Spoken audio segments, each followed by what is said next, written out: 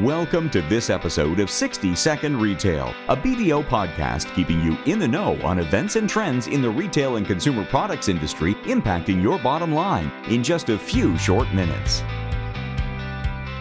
Hello, my name is Natalie Cutler. I'm the national leader of the Retail and Consumer Products Industry Group at BDO USA. In this episode, the third and final of our mini-series dedicated to inflation pressure on retail, we are joined by Ross Forman, Managing Director in the Workplace Operations and Strategy Group at BDO USA. Ross is here to discuss some strategies in the real estate realm that retailers could leverage to help offset some of the impacts caused by increased prices. Welcome back, Ross. Thank you, Natalie. Ross, store rationalization is a hot topic as a potential avenue for helping to offset the impacts of inflation.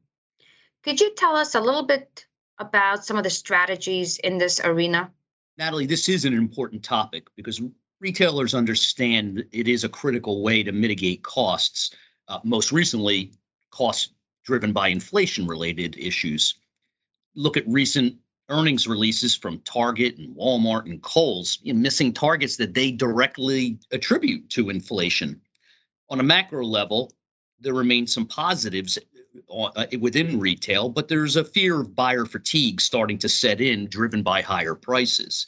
Now, with that said, store rationalization or footprint optimization should be an ongoing discussion, an ongoing analysis as an important planning tools for retailers, whether times are good or difficult to navigate.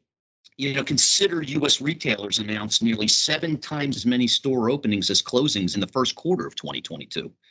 So addressing the idea of inflation and the issues it brings on, I believe it requires a insight-driven, holistic approach. So absolutely store rationalization, but reduce excess inventory, have more efficient supply chain. It requires an end-to-end perspective in order to truly be able to address the numerous challenges that we anticipate inflation will continue to inflict. Yeah, I fully agree with you there. I think store rationalization has been on the tongue of many retailers for at least a decade, if not more. So certainly agree with everything that you've said. But another thing I hear you talk about a lot lately is store innovation, which is not rationalizing existence store count, but more about what do you do to get the most out of your stores, to get the customer to stay longer, and just as important, to increase the cart size. Could you tell us how this differs from rationalization and how retailers can leverage this strategy to potentially offset the impact of inflation? Yeah, of course. So in retail, we think of innovation as truly focusing on the customer experience. And how do we make it customer experiential, which we hear retailers talking about all the time, and retail owners trying to attract those retailers that generate foot traffic because of the experiences that they bring. But there's also other areas that I would include in the category of innovation, which might be around process improvement or more efficient displays or automation. But the big primary conversation focuses on consumer experience. And it's a factor all retailers are thinking about, regardless if they're a brick and mortar location or not. So by way of example, Nordstrom offers coffee cafes, Bloomingdale's offers lunch restaurants. We have new stores popping up that are built around magic and magicians and imagery to keep the customer in the store longer and hopefully adding to higher ticket items. You see even retailers like Tiffany and Chanel that allow you to experience trying on jewelry or lipstick right at your house, right in your home through appropriate mobile apps. So it's that omni-channel aspect that comes into play as well when we think about delivering a holistic experience to the customers and how to benefit from different innovation concepts. Agreed. And let's not forget some of the more interesting shop-in-shop concepts that we've seen over the last 12 to 18 months that retailers are utilizing to attract new customers to come into their store.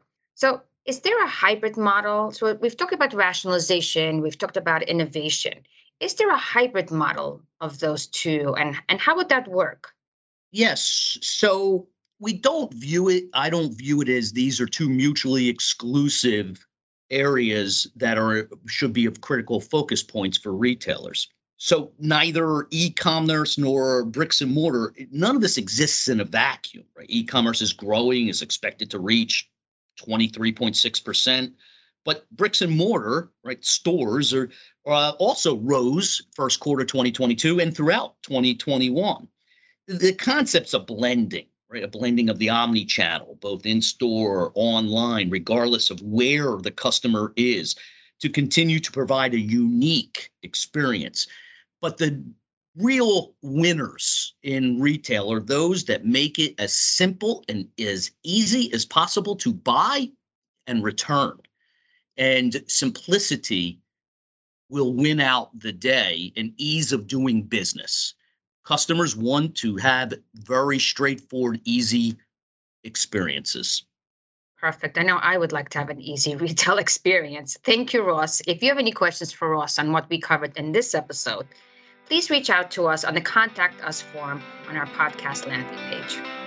And that concludes this episode of BDO's 60-Second Retail Podcast. Don't forget to tune in for the next episode. To find more information on our hosts, guests, BDO's services, or listen to previous episodes of 60-Second Retail, please visit www.bdo.com/60-second-retail.